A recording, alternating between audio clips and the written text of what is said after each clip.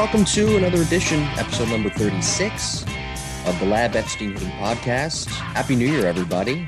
And, it's good to be here. Yeah, we made it through a whole 8 months, and now we're starting a new year of episodes. And I'm Jim, of course, and alongside me, or actually on the computer, across from me, digitally, is my friend, co-host, former coach, professional evaluator, successful business owner, mentor.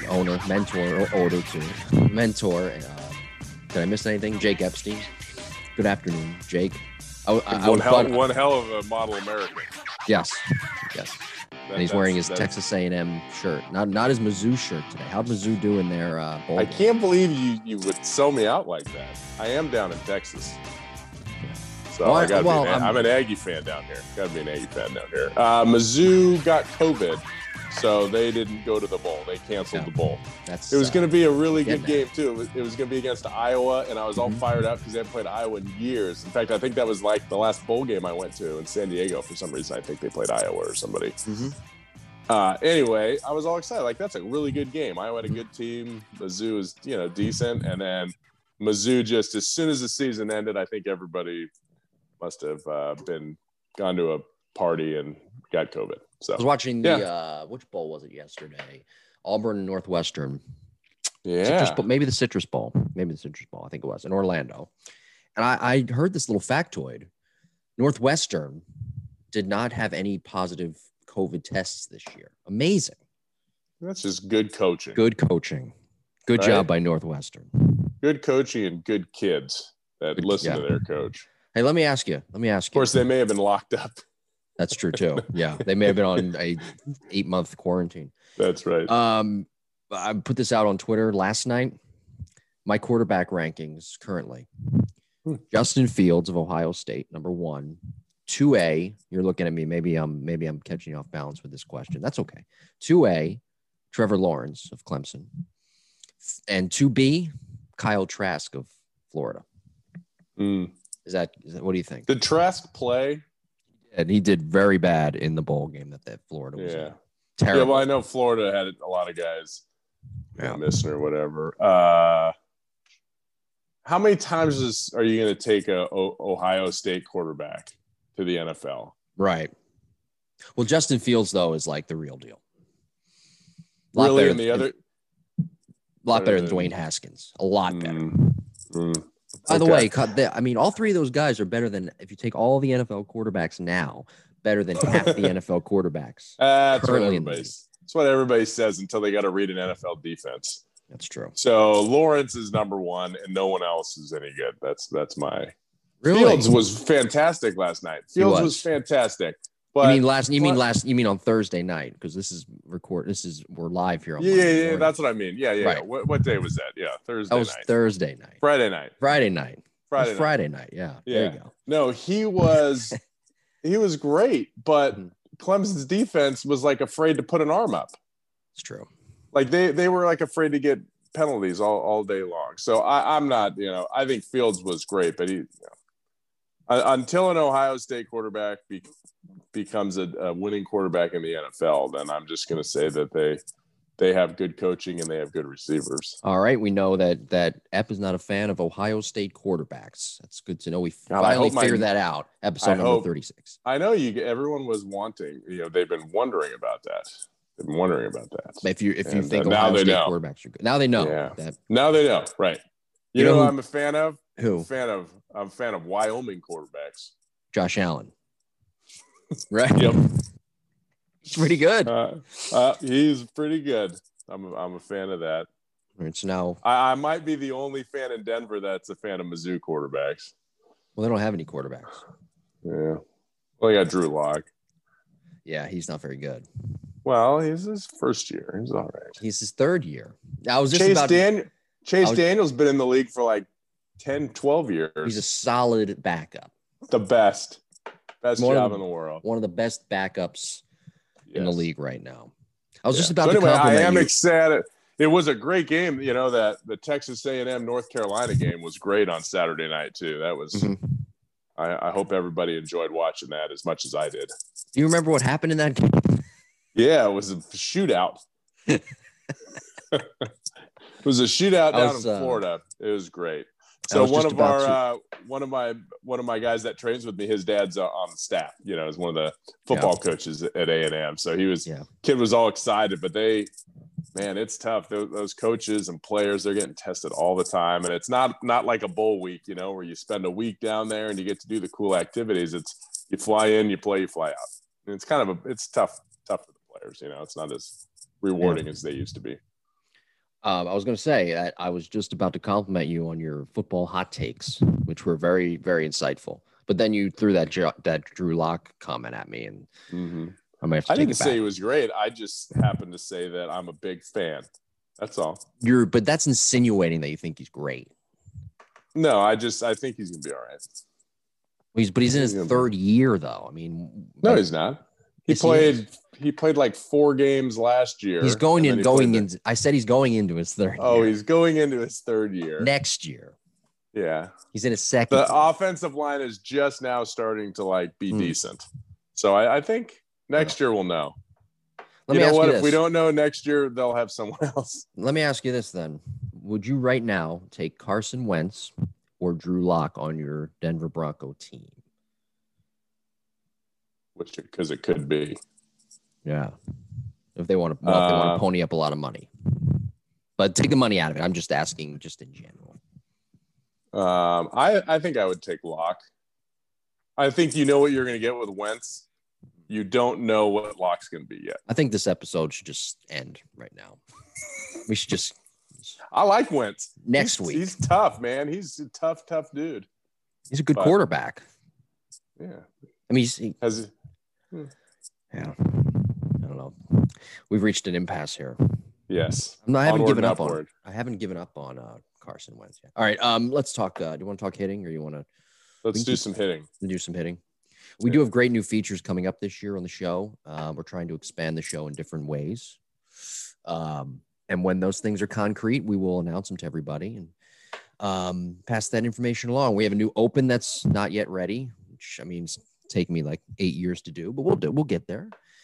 And we're going to continue updating the YouTube page as well. The Lab Epstein Hitting podcast page on YouTube with all clips and new episodes. We will continue to update that. Hey, over the break, I was perusing Twitter. That should be my New Year's resolution. Stay off Twitter. Mm-hmm. I want to talk about New Year's resolutions in a second, though. So I have a bone to pick there with people who set New Year's resolutions. I saw this moron hitting guru on social media. I forget his name. And he was criticizing players, major leaguers like Chipper Jones, I think, maybe Freddie Freeman about their feels, not their mechanics, but their feels and how it's different. And basically insinuating that they don't know what they're talking about. So we've talked about feel on this show before, plenty of times in previous episodes. Go back and listen to those episodes if you subscribe.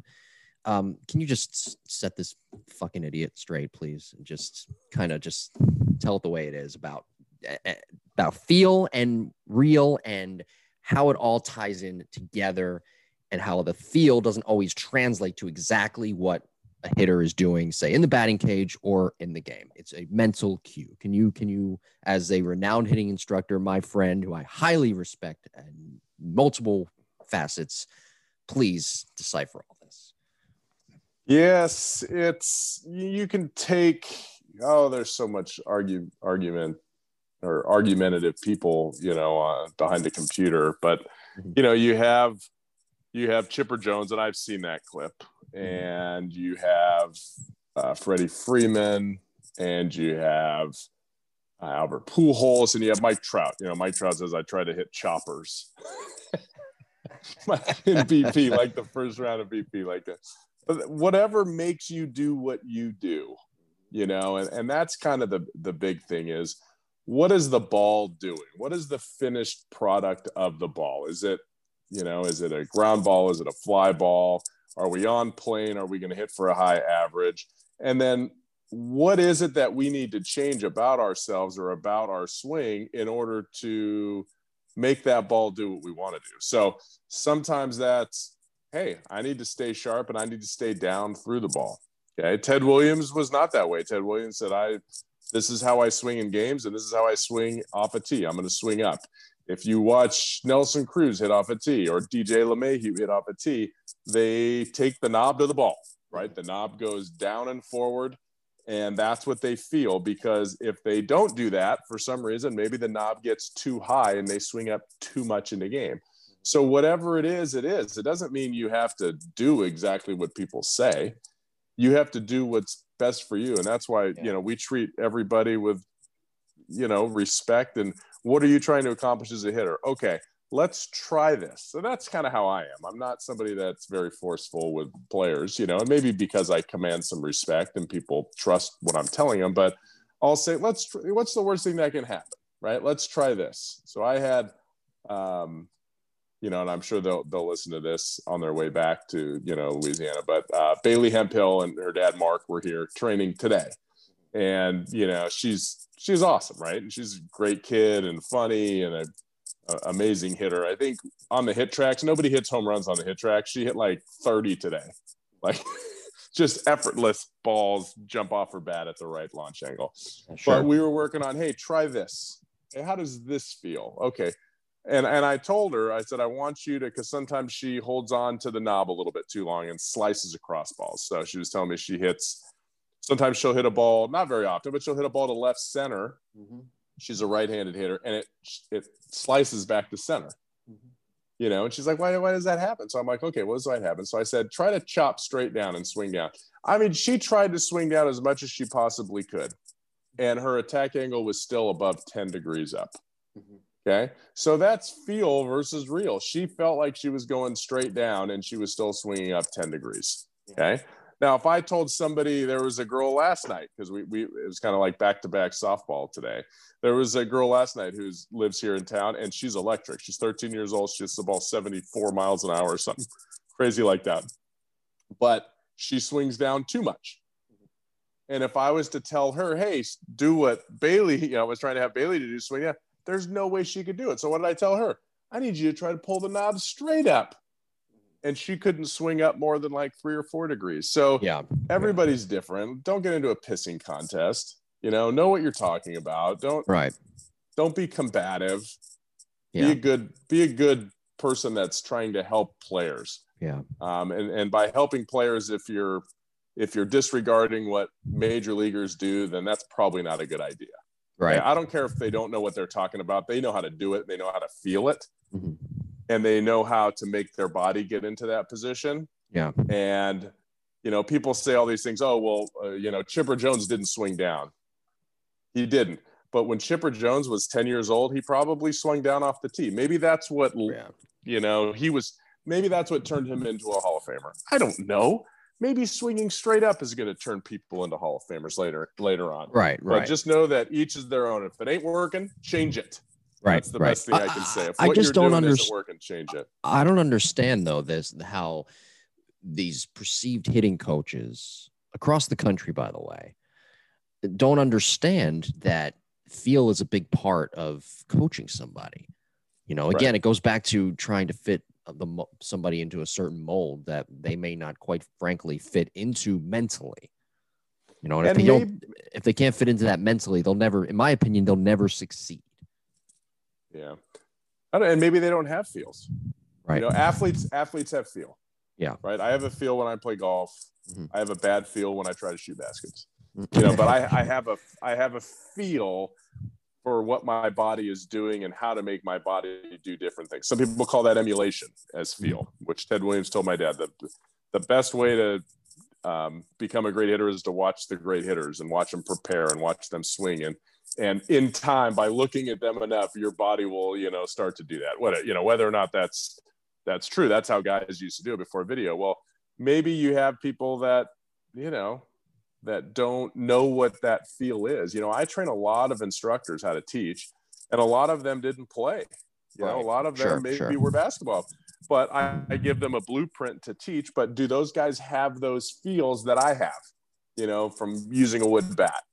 Or playing at a high level. I don't know if they have those feels. It doesn't make them a bad instructor, but they might not have those feels. Well, maybe these guys don't understand kind of what, the big leaguers felt, because that's how they learn. Nobody really taught them, the nuts and bolts of the swing. So I don't know, maybe it's flattery, maybe it's ego, maybe it's I want to, posture stupidity on the internet. Yeah, maybe I want to, I don't know what it is, but I don't know. I think maybe I'm bad at social media. I am, because I'm not mean to people, and I'm not an idiot. And I'm not good at it either. Just don't worry about it. And so, but I think maybe if I was, then I would have 20,000 followers, instead of 5 or 4 or whatever. Maybe I have 15. I don't know. Hey, so the show has gotten you more followers over 8 months. Well, the show is fantastic. So yeah. Anyway, yeah. Feel is huge, and so are mechanics. So put them together and be a good human and help players. That's your job. You know what else I don't dislike? Hurt players. You know what else I dislike, by the way? New Year's resolutions, right? Because they're so. I mean, I don't know if you set any. I don't. I set smaller goals throughout the year that I want to accomplish. But I think having New Year's, think about it. You want a New Year's resolution to be, I'm going to eat healthier. Well, even myself, who's the healthiest eater that I know, even I can't hold that up for an entire year. Right. But I know that my diet, my base is there. It's good diet. I hate that word, by the way. Right. My food plan, my meal plan is where it needs to be. So I'm okay. But I mean, I think New Year's resolutions are absolutely a waste of time. Now, let me segue that, though, to hitters and their New Year's resolutions. What's a good, proper New Year's resolution or resolutions or smaller goals that a hitter can implement throughout the year that can help them get to where they need to be? Don't go on hitting Twitter. Mm-hmm. There's one. Yes. Don't fill your head with 38 different thoughts. Listen to the Lab Epstein Hitting Podcast. That's number 2. That's all you need. That's all you need. That's all you need. Yeah. No, I would say, find out. It depends on the level, but I would say, if you're an older player, you're a more advanced player, college player, high school, college, professional player, learn how to relax. Mm-hmm. I think that's a great resolution. Like, learn how to combat stress, learn how to, center yourself in the moment, and don't let those moments get too big, which is so difficult, because there are so many players with great swings and great mechanics. And as soon as the lights come on, they're stressed. Like, I saw the Notre Dame quarterback the other day. Mm-hmm. Who are they playing? They were playing yesterday. They were playing Alabama, right? Yeah, right. No. It was like 3 or 4 days ago. Right. Sorry. Excuse me. 3 or 4 days ago, they were, and I watched his first drive, right? And you looked at him, and the moment was too big for him. Right. And there were no fans. Like, the moment was too big, and there's nobody in the stands. So I looked at him, and then I watched the Alabama quarterback that was just like ho hum, and he just hit his marks. 4 or 5 straight passes in a row. And it took the Notre Dame guy, who was a great athlete, right? He's a sure great player and all that. But the moment was a little big for him early, and you could tell he was rushed. Well, as hitters, we can't do that. We can't let that moment. We can't let that pitcher get away with that. We can't let them get too big. So create a plan, a breathing plan, a mental plan, how to prepare for games. Right? I'm going to prepare for games. Maybe it is as simple as, making sure we wake up early and we have a good breakfast. Maybe we get our bodies loose and we get our bodies ready for competition. We get our mind right before the game with breathing exercises. I think anyone can be better at that as a resolution. And that sometimes will take us further than any kind of swing change that may be out there. Yeah. Yeah, something that's attainable. I mean, people tend to set these crazy goals in all facets of life. I'm going to hit 10 home runs this year, right? And it's just right. It's not plausible. It's just work on your process, because I believe that as players and big leaguers become big leaguers that are in the league for more than 5 years and not just 2 or 3 years, it's guys that have routines that they stick to. And it's guys that know how to manage their life like it's a job. And I think if you can start to do that before you get to college, it makes that college environment much better too, because all of a sudden you got to study, you got to practice, you got to eat, you got to do tutoring, and then it's like, oh my gosh, I got to get on a bus. I'm going to miss this test. You have to be accountable. So, create that foundation in that schedule and getting everything right for your game. And I think that will pay really big dividends. Well, good stuff. Good start to the episode here. Don't forget to like and subscribe to the podcast for new episodes every Monday morning. at 9 a.m. Eastern Time. The show available, of course, on Apple, Google, Spotify, TuneIn Radio, and the app Pandora, and our YouTube page is up and running, the Lab Epstein Hitting Podcast, for archived episodes and clips. And be sure to follow us on social media as well. I'm at Jim Tara. Ep is at Epstein Hitting on both Twitter and Instagram. And be sure to email us your questions, jimbopodcast21@gmail.com. And just a quick reminder, if you do go back in the archives and listen to our Mechanical Breakdown series episodes, you want to follow along the analysis, it's very easy. Just go to the Epstein Hitting Facebook page. Episode number 36 today. We're talking about a breakdown. We're breaking down K-Vest. It's our player development series, volume 7. Episode number 36 of the fastest growing hitting podcast on the market. By the way, do you like my background? I'm completely like in the dark here. Yeah. The light, that's the light from my computer. It's like the Joe Rogan show right now I'm on. I know, right? You're right. I just need a little bit of red on the side. Yeah. That's not that, by the way, that's not by design. I just don't have any lights on where I am. And the only light that's on is the one that I'm staring at into the camera right now on our Zoom call. It's early in the morning on Monday, and it's so 4 a.m. Yep. That's right. All right, so let's get into volume 7 of our player development series here, our K-Vest discussion. The last time we did a volume of this series, we broke down how a hitter understands their movement using K-Vest. Of course, that's a key component to that.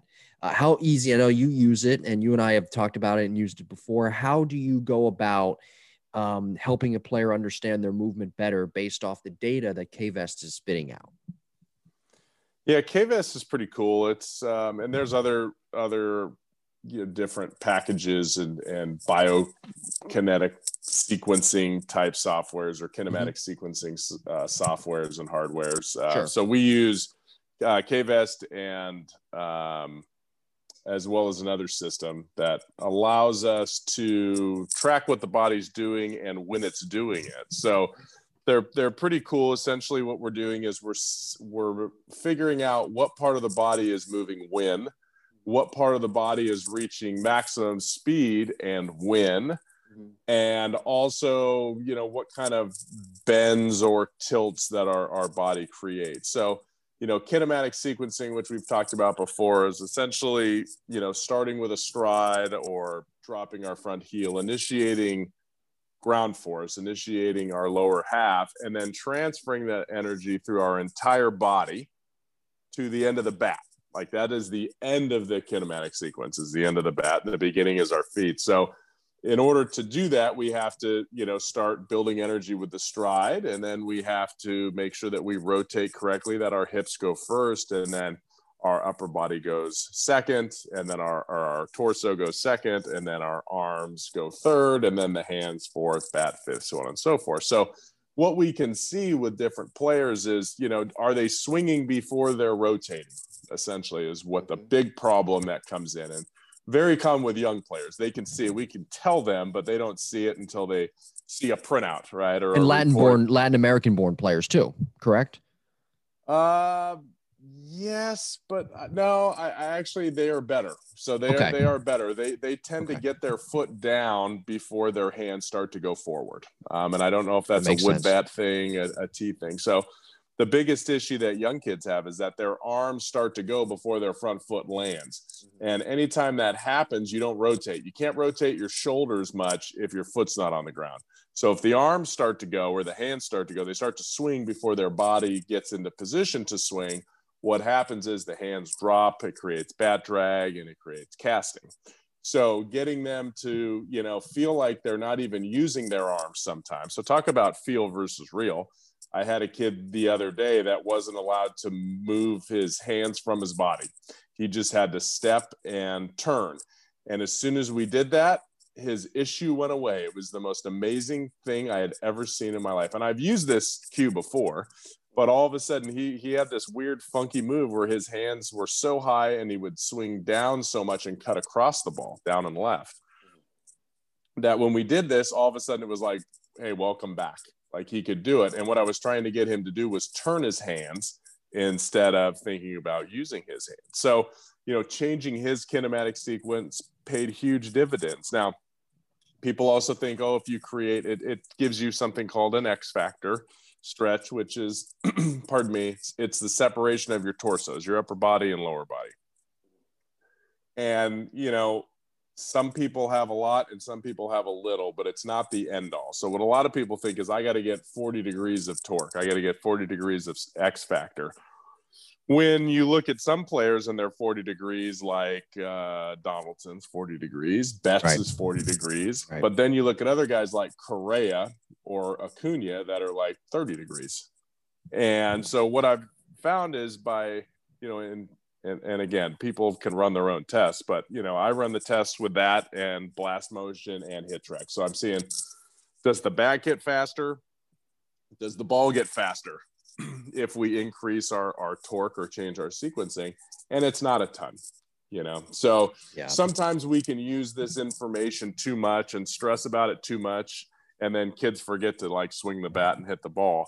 But I changed somebody's kinematic sequence to the proper way, essentially what the book says, and created more separation, and their average bat speed went up half a mile an hour.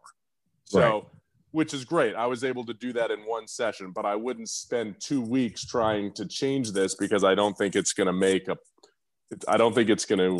make a average player great. Yeah. More than having good mechanics and making sure they find barrels. Sometimes that's more important. So there's a couple of avenues I can go here. Let me just go. 'Cause, this is kind of a segue, but I'll get to my other question in a second. So when you and I worked together with the K-Vest and we talked about it and the abundance of times on the show that we've discussed it, and I've looked at it, and the first thing I thought was, wow, if I was still playing, okay, and I was struggling, I wouldn't want to go anywhere near this. That's what I'm thinking. And I would let somebody try to decipher for me, or I'll just what it means, or I'll just stay away until I get my head right. So how could a hitter use K-Vest / it's called K-Motion too, but whatever, K-Vest when they're struggling? And furthermore, how can they properly use that coach who is testing them with the K-Vest and putting in all the data and deciphering it when that hitter is down and out, that can help them maybe get out of that slump? Well, I think more than anything else, if a hitter's in a slump, it could be that their hands are starting early. Usually I can see that on video. But maybe you put the K-Vest on and you say, oh, that's what it is. It says so right here, right? Yeah. Instead of your hips turning first, we're starting to see your hands, start to accelerate first. Or maybe your shoulders reach maximum acceleration before your hips, right? Like, whoa, we got a big problem here.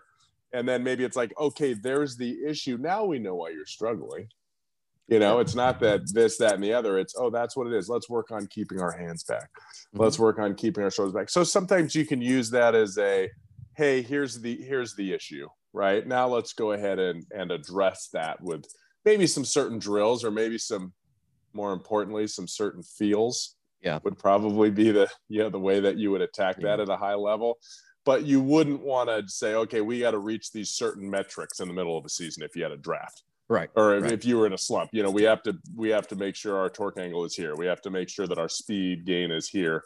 We have to make sure we're decelerating here. So I think the K-Vest is really good, for an off season that says, wow, you create a lot of speed, but you can't control that speed. Because a lot of times the way we increase speed is we have to decelerate that piece before. So if we want our arms to accelerate fast, our torso has to decelerate fast to transfer that energy to the arm. So sometimes you have players that are so lanky and loose and flexible that they just keep turning.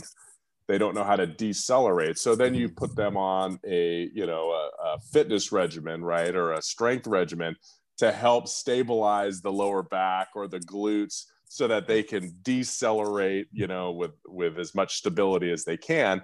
And then all of a sudden, maybe we'll be able to accelerate the bat head. But that would never be something that I would entertain in the middle of a season, if a player was struggling. Okay. So the only time I would use a K-Vest was to see if, all of a sudden something looks really out of whack with their sequencing. Maybe their hands are moving too soon. But if it's usually that bad, it's something you can see on video too. Right. I know the answer to this, but just for context, what is when you say deceleration, what exactly do you mean by that? And what does that reading on the K-Vest mean? Yeah. So if you look at the K-Vest readings, you see a graph that goes up and a graph that goes down. So it creates peaks like mountains, and the sharper those peaks, the better. So not necessarily, I mean, it's good if it goes up high because that means you're creating more speed, but it's how quickly that speed goes down. Okay. So when you're looking at a K-Vest reading, as that speed is climbing, say with the arm, the lead arm, if it reaches the peak and then slowly like plateaus and flattens out and doesn't go straight down, then the energy never gets to the hand. Okay. So you have to have that lead arm decelerate quickly in order to accelerate the hand through.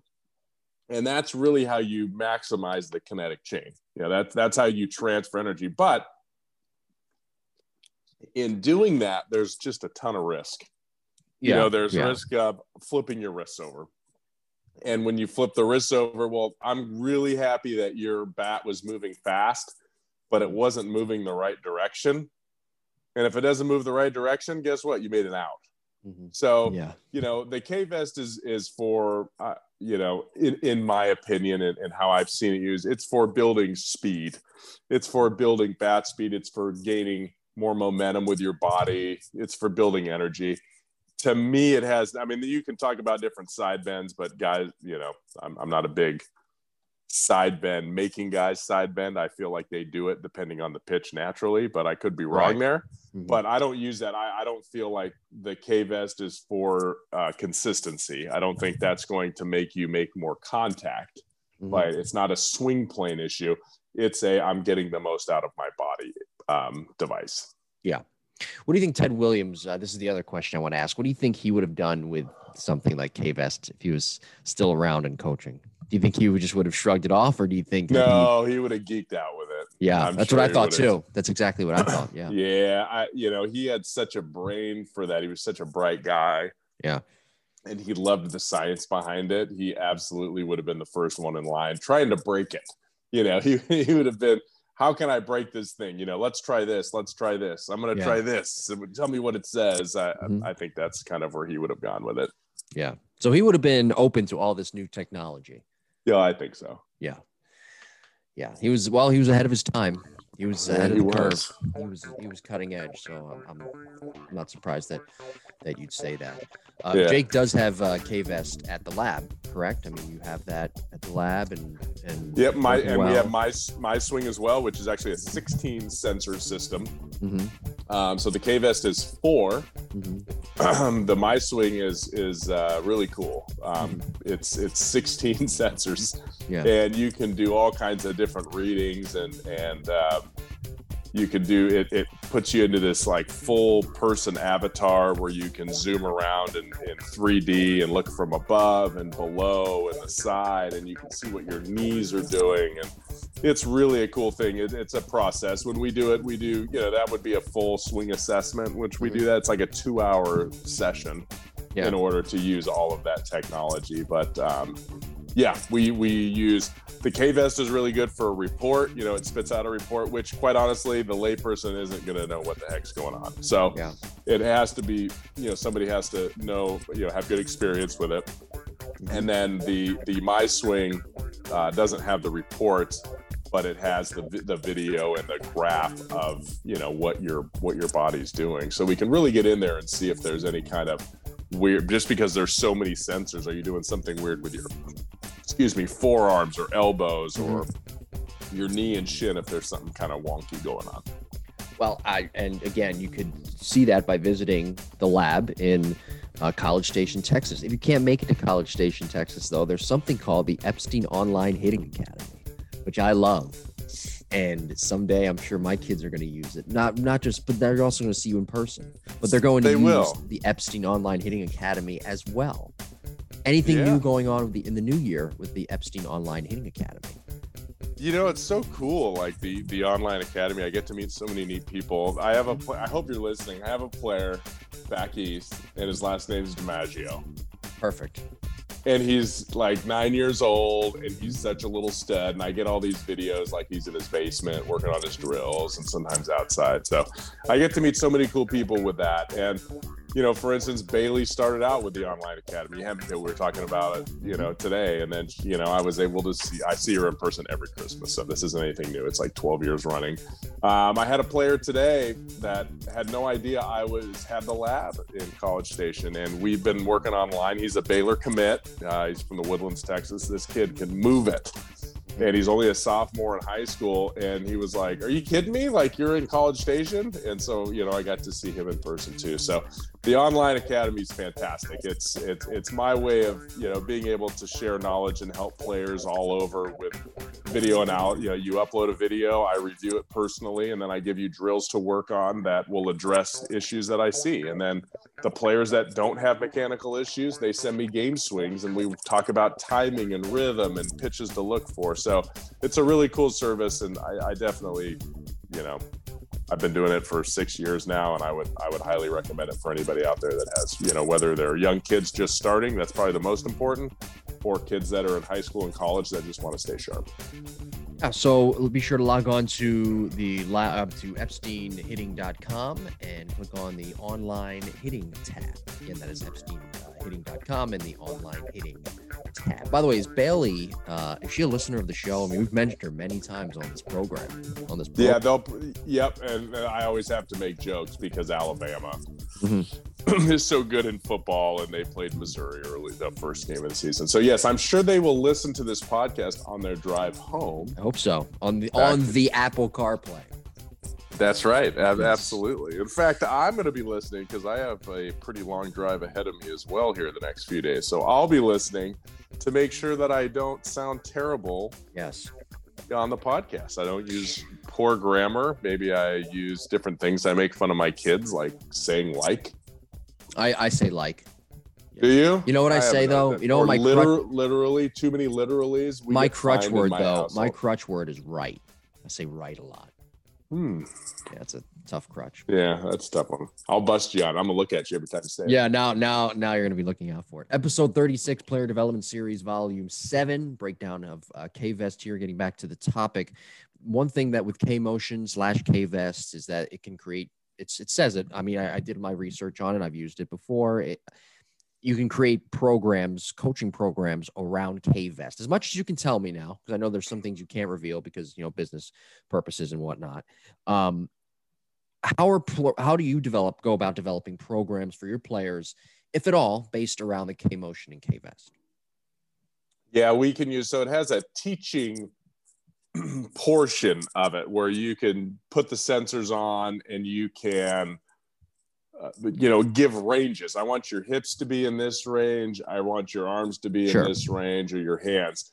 And that is a really cool feature because you can set a player up and it gives them audibles if they do something right or if they do something wrong. So a lot of times when we have players that their front shoulder lifts too soon, they open their front shoulder too soon. What we'll do is we'll put the upper body and the lower body sensors on, and we'll have them stride to the launch position and make sure that their chest is back. And if they do it right, it gives them, a nice tone. Oh, that was lovely. And it turns like green, good job. And if they do it wrong, it turns red. So a lot of times that's really good work. Sometimes we can just give it to the kid. Go do this at home. You don't have to do it here. Just do it at home. Get 100 reps in, take you 3 minutes, every night, and just to reposition your body. So that's something that we like to do is, and that creates feel, again, we're kind of going back to that feel. What does it feel like when your front shoulder is in the right position? Oh, it feels like it's here. Okay. I want you to feel that when I go to throw to you. Okay. That makes sense. Sure. And then we can start to build that muscle memory the right way based on maybe a feel we had with sensors, on the player 10 minutes earlier. Yeah. How about, so when you're reading the numbers that it's spitting out, how does that give you an instant understanding of how a player moves and creates their power, but can also reach their full potential, especially that power that they might be looking for? A lot of time, there's something on there called a speed gain, and the speed gain is probably the most important part for kinetic or kinematic sequencing maximization. So if the speed gain isn't a lot, then what happens is we're probably not decelerating fast enough with that previous body part. Okay. And so when we see that, it's like, okay, we need to get with a strength coach and find a way to build those muscles around your core to be able to stabilize how fast you're moving. Because sometimes I have kids that are 12, 13 years old that rotate too fast. They turn too fast for they rotate in faster than pros do because they're so wiry and there's not much to them. They're narrow, so it doesn't travel. And they're out of control, essentially, is what happened. And when it gets out of control, then all of a sudden there's no kinematic sequencing. So knowing what those numbers are per player and being able to have a large sample, because everyone's different. Everybody's anatomy is different. Everybody fires differently. How can we find maybe some missing links in certain players? We have a player here that's a really good athlete, and he's 165 pounds, and his bat speed is higher than like anyone, and he hits the ball harder than anyone, and he's 16 years old, and we have players much bigger and stronger. Why is that? I mean, his numbers, you put the KVS, he looks like other people. Like what does he do? Some people just have faster twitch muscles. Yeah, they're different. We've talked about that before. Some people are just electric. Yeah. And I think sometimes we use technology too much. And then we get frustrated, like, this kid can't do it, instead of just letting that kid play. So you do have to be careful with this kind of technology, because you'll get lost. Is it better to sit here and do this with this kid for an hour, or is it better to get him to find a barrel doing, some drills, or working on his rhythm and timing? So you have to weigh everything to be a good coach. What is the most important thing for this player? Is it, getting faster and stronger with his bat? Maybe. Is it balance? Is it rhythm and timing? Because sometimes I'm like, well, this guy's got good bat speed, but good night, his bat's not in the zone very long. Okay, now we got to work on swing plane. Okay, the swing plane looks good. Now he swings way too late. So now we got to work on rhythm and timing. So there's so many different variables that go into making a great hitter. You have, as an instructor, have to find the right formula of what to work on first. Is it rhythm and timing? Maybe that's all it is. Maybe it's mechanics. Maybe it's something with the KVS. Maybe it's getting in the gym. I'm not, we don't know until we see the player and spend time with them. Yeah. Yeah. Well, great episode this week. Did I miss anything on KVS, by the way? Anything we failed to touch on? No, but I did I had my college guys in this week, and I told Marcus Brown, who goes to Oklahoma State. He listens to it. He listens to the podcast. So I said I'd throw him a shout out. And the shout out I'm going to give him was we cranked up the machine the last day, and it's nasty. This hack attack is filthy, right? It throws, 88, 92 mile an hour pitches. Some of them break up to 4 inches in. Some of them break to 4 inches out, depending on how it catches a seam. So just Mariano Rivera and Kevin Brown in the same pitcher, throwing sinkers and cutters. Oh, you put Kevin Brown in there, huh? Ooh. I love Kevin Brown. Boy, was he good. Anyway, so we're doing it, and we were doing like 60 pitches. How can you do it? So most people in 60 pitches, look, we know it's coming, but it's game speed, and it's more than game speed. It's nastier than anything they're going to face in a game. It's throwing within the strike zone. It'll miss the strike zone once in a while, and it's hard. Anyway, most people are going to be like good hitters, 320 to 360 is their batting average, and maybe 500 is slugging on these pitches. Okay, because everything's moving, nothing's straight that comes out of the machine. He was like 775 or 776 with his average, and over 1,000 with his slugging. It was the most impressive set of 50 swings I had ever seen, and I don't think I told him that at the time, but I have never seen anybody, and it was outside, boom, he'd shoot it over he's left-handed, he'd shoot it over the shortstop's head. And if it was inside, he was able to pull it. Yeah. So I want to give him props for that. And I also want to give him props to his coaching staff, because I've known Marcus. Marcus was an online guy in the beginning. There you go. Yeah. Right. That's where it started. And then, he came to Denver, and now he's come to the lab a couple times. But we've always worked on him. He had a little barrel drop. He's a middle infielder. And he's left-handed. He runs pretty good. We've been trying to keep his barrel drop, flatten out his swing. Mm-hmm. And he has a pretty good coaching staff there at Oklahoma State. One of those persons being Matt Holliday, and the other hitting coach being Robin Ventura. How about that? Wow, how about that? Staff? And Josh Holliday is the head coach. Sure. But can you imagine? He's got a big league manager. Yeah. And a big league has their volunteer coaches. Yeah. Anyway, they have really forced him, and what he said was to use my hands more, to stay balanced more, to stay centered more, not to lean back as much. And he said every day we're hitting off of like 90-mile-an-hour machines. And he said the freshman failed. He's like, and I forced myself to hit that thing. And after he took 3 swings, I hadn't seen him in a year. They were here last year at this time. Mm-hmm. I was like, that's noticeably different. So I'm telling you, when you look at all the stuff on the internet and you see all the different things, does it work at a Division I level? Like if you went into that environment that Marcus went into, where every day you're hitting off 90-plus-mile-an-hour machines, would your snap it, barrel drop, PVC pipe, wrist getting out, trying to get on plane deep in the zone, will that swing work off of that velocity and an incoming pitch trajectory of 4 to 6 degrees? Ask yourself, maybe it will, right? Who knows? Right. Good for you. Like, I don't know. It totally could, but I've found that it's very hard. Like you have to have a very certain, and that is why you hear people like Chipper Jones and people like Mike Trout or A-Rod, they're saying, I'm trying to swing down. It's because they're trying to hit 90 to 95. That's only dropping a couple degrees. And if your swing is more than 10 degrees up, and it's only 10 degrees up for like 4 inches, then you are going to struggle. So sorry about that rant. I just wanted to give a heads up to Marcus and say how proud I was. And then my other players were great too, especially Nolan, who had a mustache and a mullet. That was awesome. I got to see him. He's from Florida.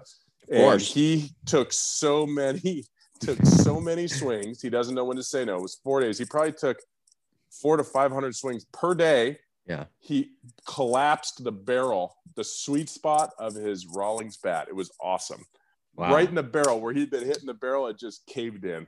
Yeah. Broke in half. It was awesome. Anyway, that's all I have to say. It didn't didn't splinter or shard. It kind of collapsed in. Yeah. And then he broke it. So it looked cool. Yeah. It was really cool. Yeah. Like, you know what? Find barrels. Yeah. Well, there you go. Marcus and Nolan. There are your shout outs. Don't ever ask us again. I'm just kidding. That's it. It's never going to happen. Better get I'm kidding. Here, boys. We do appreciate our, is Nolan in college as well? Or Nolan's he went to Santa Fe Junior College in North Florida, which is killer. They're awesome. And then he's going to Olivet Nazarene outside of Chicago in a couple weeks. So we'll follow him. Congrats to Nolan. Marcus, best of luck at Oklahoma State. And thank you guys for listening. We do really appreciate our younger listeners. Not that we don't appreciate our older ones. We do. But we appreciate our college listeners as well, because there's some really great stuff in every episode that we do here every week. So don't forget to like and subscribe to the podcast again for new episodes every Monday at 9 a.m. Eastern time. The show available, of course, on Apple, Google, Spotify, TuneIn Radio, the app, and Pandora. And our YouTube page is up and running, the Lab Epstein Hitting Podcast, for archived episodes and clips.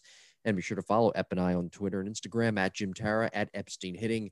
And if you have any questions, please pass them along. JimboPodcast21@gmail.com. Next week, we will be discussing wood and aluminum bats. That was a topic we were going to talk about last year, I think around November, but for whatever reason, it got pushed back, and we are doing it next week. We've got a bunch of episodes coming up here in January that are very, very enticing. Off-season hitter meetings, January 18th. We'll discuss that, dissect what goes into those, and then we'll do our mechanical breakdown series to wrap up January. That'll be on January 25th. But next week, and you're excited about this one too, we're talking about wood and aluminum bats. Yeah, and we used to talk about that a long time ago when the aluminum bats were so high powered and ultralight. Now they're not. Now they're dumbed down and they're drop threes. And we'll talk about the kind of the different bats. And as a youth player, using drop 10s and drop 12s and how bad that actually is to trying to be successful, at a young age, because they're so light and they're so there's no density to them, and the ball moves the bat most of the time. And so how beneficial it is to get a wood bat in a young player's hands so they can actually have some density and hit through baseballs. And we'll talk about that next week. Thanks for listening. Be sure to like and subscribe, and we'll talk to you then. Take care.